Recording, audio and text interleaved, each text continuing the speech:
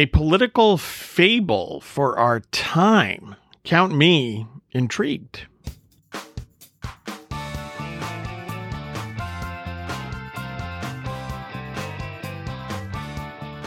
Hey friends, welcome to the Press Club C podcast. I'm Ray Keating. In this 88th episode, I interview George Leaf about his new book, The Awakening of Jennifer Van Arsdale, a political fable for our time. Before we get into that, though, let's quickly answer that key question once more. What the heck is the Press Club C anyway? Each letter stands for stuff that we talk about. P is for politics. R is for religion, mainly Christianity. E is for economics. S is for sports. That second S is for stories, books and writing, my own books, other books, fiction, nonfiction, reviews, author interviews. C is for culture, pop culture and otherwise. L is for life, the big catch-all. U is for understanding, lessons in areas like history and economics and so on. B is for business and entrepreneurship. And that final C in Press Club C is for conservative. Why? Because I am one. In particular, we have to define things these days. I'm a Reagan, Kemp, Buckley, Coolidge, Lincoln, Madisonian kind of conservative. And also, folks, please consider my two new books. First, on the fiction front, Cathedral, an Alliance of St. Michael novel. That's my 16th work of fiction. It's the first in what I hope turns out to be an Alliance of St. Michael series. What's it about? Well, this alliance brings together men and women with varied backgrounds and talents to work covertly against the two most significant threats to Christianity and civilization at the dawn of the 1930s, communism and fascism. In Moscow, the Cathedral of Christ the Savior is going to be obliterated to make way for the Palace of the Soviets. The Alliance of St. Michael readies itself for its first mission: find and salvage a rare item of great significance from the cathedral before the building is lost. As for my second book, that's my latest nonfiction book. It's called The Weekly Economist, 52 Quick Reads to help you think like an economist. It addresses the following question. If you don't have a degree in economics, how do you figure out what actually makes economic sense and what doesn't? It doesn't matter if you're watching CNBC, CNN, Fox, you're trolling the internet. There are all sorts of assertions regarding the economy and economic policy, and people are left wondering what's accurate, what's not. Perhaps even worse, they just accept what they hear without much question, what they heard, even when the declarations tend to be contradictory. And of course, politics infests and distorts what is put forth about the economy and policy. So, The Weekly Economist offers quick reads on topics essential to thinking clearly on economics and applying sound economic principles to all sorts of topics. If the reader were to take just a few minutes each week and to read one of the 52 quick essays, then by the end of the year, they would have a better understanding of economics and how to think more like an economist. And yes, I would argue that would be a good thing. By the way, signed books, all of my books, signed books, are at raykeatingonline.com, and paperbacks, hardcovers, and Kindle editions are available over at amazon.com. So again, folks, please consider Cathedral, an Alliance of St. Michael novel, and The Weekly Economist, 52 Quick Reads to help you think like an economist. Well, there you go. Now let's get to my interview with George Leaf. The book is The Awakening of Jennifer Van Arsdale, a political fable for our time. The author is George Leaf. George, welcome to the Press Club C podcast. Glad to be on with you, Ray. I appreciate you being here. Before we get into the book, because once we're in it, we're going to be in there for a while. Why don't you give the listeners a quick rundown on your background and experience and how you arrived at this point to write a novel? Okay, certainly. Well, grew up in Wisconsin, went to a small college in Wisconsin, then decided to try law school in the mid-'70s, graduated, but decided also that the legal profession was not going to be my cup of tea. So I went in a different direction and found myself in the teaching ranks, starting in 1980. And for the decade of the 80s, I taught economics and philosophy and business law to undergraduates in a small college in Michigan. After that, I wound up working in the state legislature in Michigan for a while. And then I found my way into the ranks of the think tank denizens. And since 1999, I've been down in North Carolina working for a think tank that focuses on higher education issues, the James G. Martin Center for Academic Renewal. And all these years, I've been writing public policy books, papers, articles, blogs, and so forth. And it never occurred to me to try writing fiction until the summer of 2020, when during the tumult of the election year, I got the idea for a political novel. And the idea just kept growing, so I started jotting down notes, and then I started writing paragraphs and chapters, and eventually the book turned out, and I'm talking about me and my publisher, decided to call it The Awakening of Jennifer Van Arsdale. Now, Jennifer is a thoroughly woke left-wing journalist who works for the Washington Post, and she is thrilled to be chosen as the person to write the authorized biography of America's first woman president, when Patricia Farnsworth, who was just left office after 8 years of absolutely transforming America, just the way all the progressives say it must be transformed, getting away from capitalism and instituting a planned economy, equity, all the free programs that the left has always wanted, free college, universal basic income. They have gotten it all because they were absolutely in charge. No opposition. And not only did they get their way, but they managed to silence the opposition through hate speech laws and threats launched through the bureaucracy. So it's a very transformed country after 8 years of Patricia Farnsworth. But Jennifer thinks it's great. It conforms to all of her beliefs about what America ought to be like. So she goes out to interview the president and start the process of writing her biography. And she spends a couple of days interviewing Patricia Farnsworth, and she just loves everything she hears. She admires the grit of the former president who overcame all her obstacles and fought back the demons and transformed America. And she's thinking about her book when one evening she goes into a local town, Laguna Beach, for dinner. And after dinner, she has the unpleasant experience of being attacked by some thugs. And she's saved from them only by the timely intervention of a black Navy veteran who happens to be carrying an illegal gun. If it hadn't been for his timely intervention, she'd have been perhaps killed. Well, she thinks that she owes him something and says, well, let's have some coffee at my hotel and talk. And only then does she start to listen to a voice that she's never heard before, to listen to arguments she's never heard before.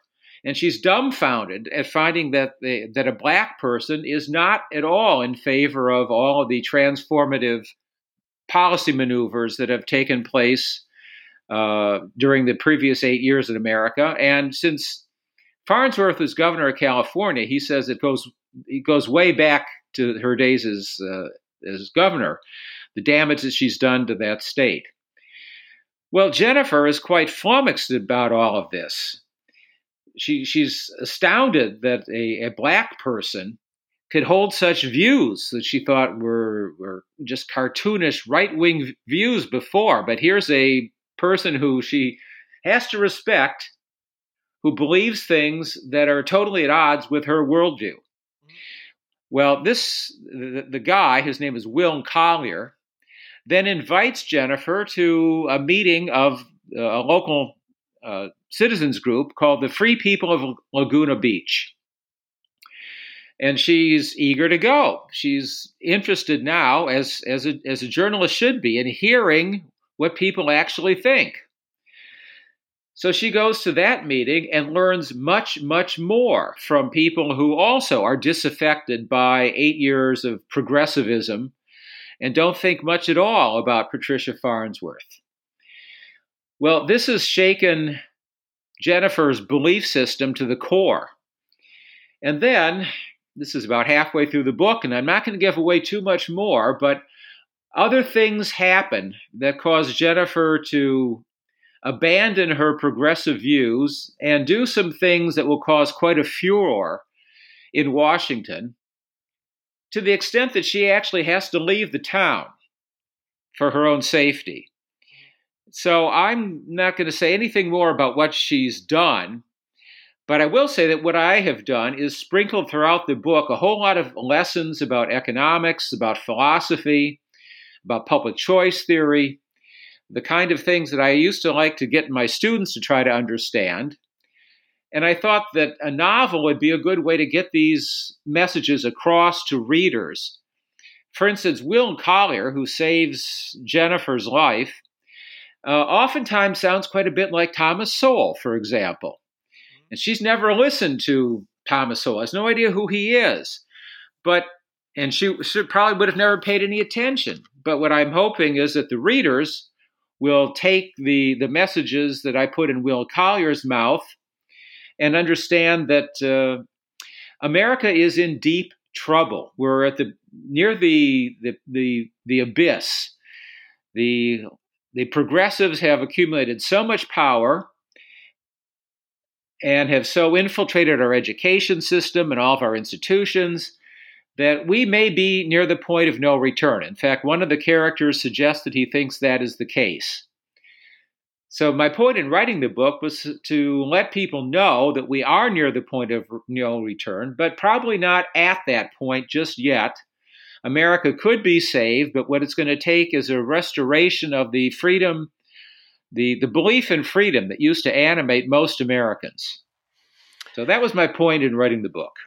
Excellent. Well, a good summary, and you're right to stop there because you want to get people to read the book. You don't want to give the whole thing away. And so there are, as you were talking there, and some notes that I jotted down while I was reading the book,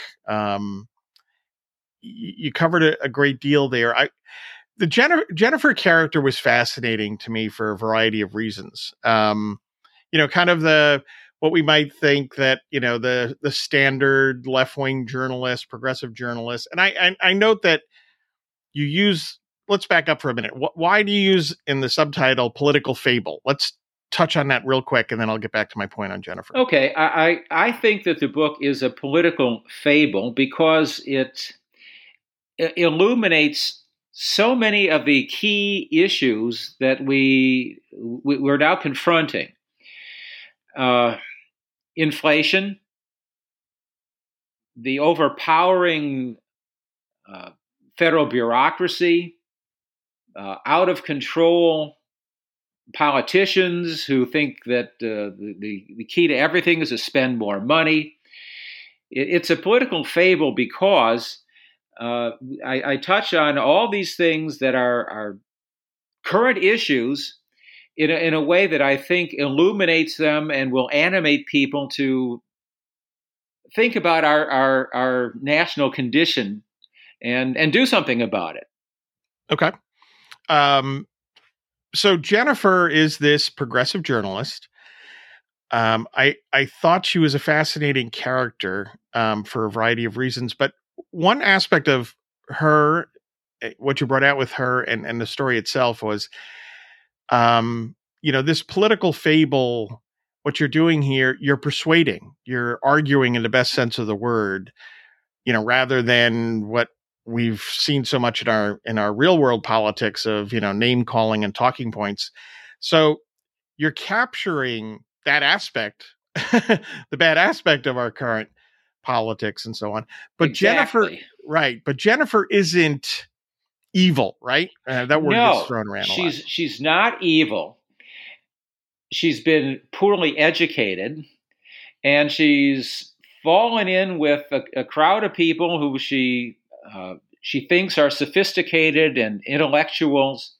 But there's one thing that ties Jennifer back to the real world, which happens to be her love of music. She can't quite accept all the progressive attacks on classical music as white hegemony. And because she doesn't accept all of their attacks, that's the chink in the armor. And she finds common interests with other people who happen to also appreciate music, but don't like anything else. She doesn't agree with them on anything else, but she finds that, we have this common bond, and doggone it, I think I better pay a little bit of attention to what you have to say.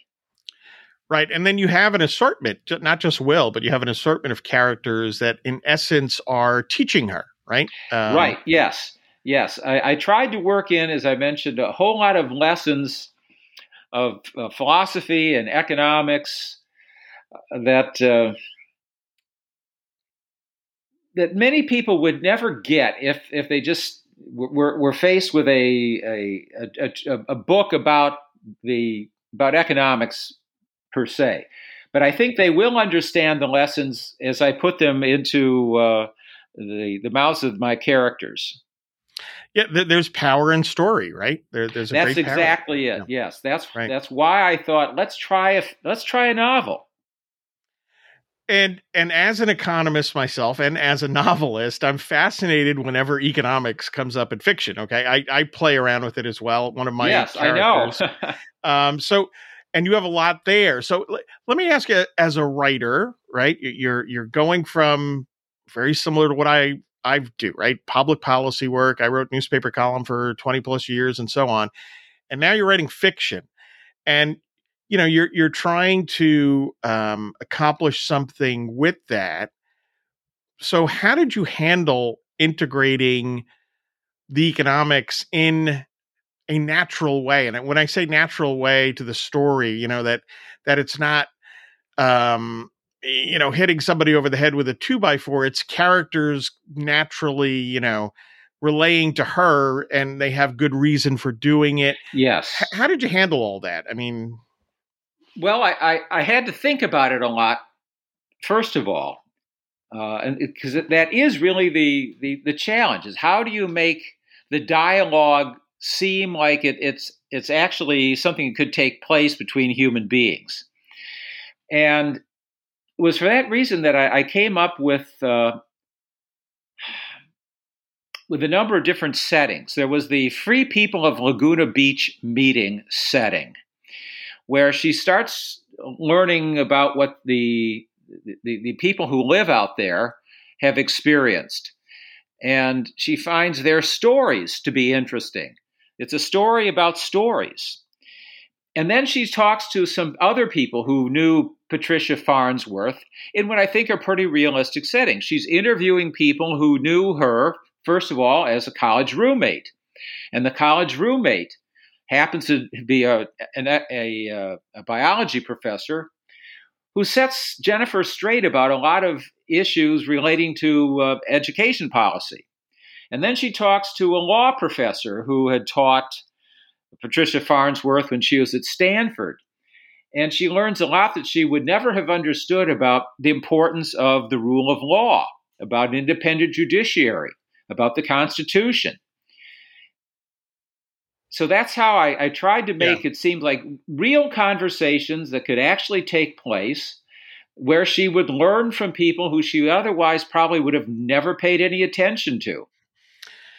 Yeah, and I think, and that's a challenge. I find that the challenge when I write myself, when I'm writing fiction, is the dialogue is key. I mean, I think those of us that read fiction, you pick up a book, and if the characters don't sound real in terms of how they talk, right, in terms of how they interact, yes, you just kind of lose the reader. So I think you accomplish that, and you certainly have more of a challenge doing that than I have with my books, because you're explicitly writing, the subtitle tells us it's a political fable for our time. So I think you accomplished that, and that was no easy task. Well, thanks. Listen, overall, I love the book. I found it insightful. I love, of course, the economics. There were times where it was amusing. There were times where it was a little it was frightening. There were times where you felt uncomfortable. I would hope so, because I wanted all of that. I wanted it to feel uncomfortable because I want people to think, gee, we are near the precipice. These people do have extraordinary power, and they are relentless. That's perhaps the most important thing of the whole book, is to get people to understand that this country is in grave peril. Yeah, and what again, to go back to the other point, is that you're doing it in a constructive way where you're literally showing in the book that we can have discussions with people. We can try to teach people. Now, listen, you and I mean, being in the public policy arena, we know plenty of people, probably most of them are elected officials, that don't really listen, and they're just doing their thing. But I do find that, the what we see at the national level these days is less so when you get down on the ground and you actually talk to people one-on-one, where you show that you have shared interests. Like that, I thought that was wonderful how you used music in that way, right? And whether it's music or something else, that we have these common bonds and interests, and all of a sudden people, aren't monsters, they're humans, and we can have discussions about things. Right. And I use music because it's something that I happen to know a great deal about and really love. And it made writing the book a whole lot easier to keep working in stuff that I like to write about anyway.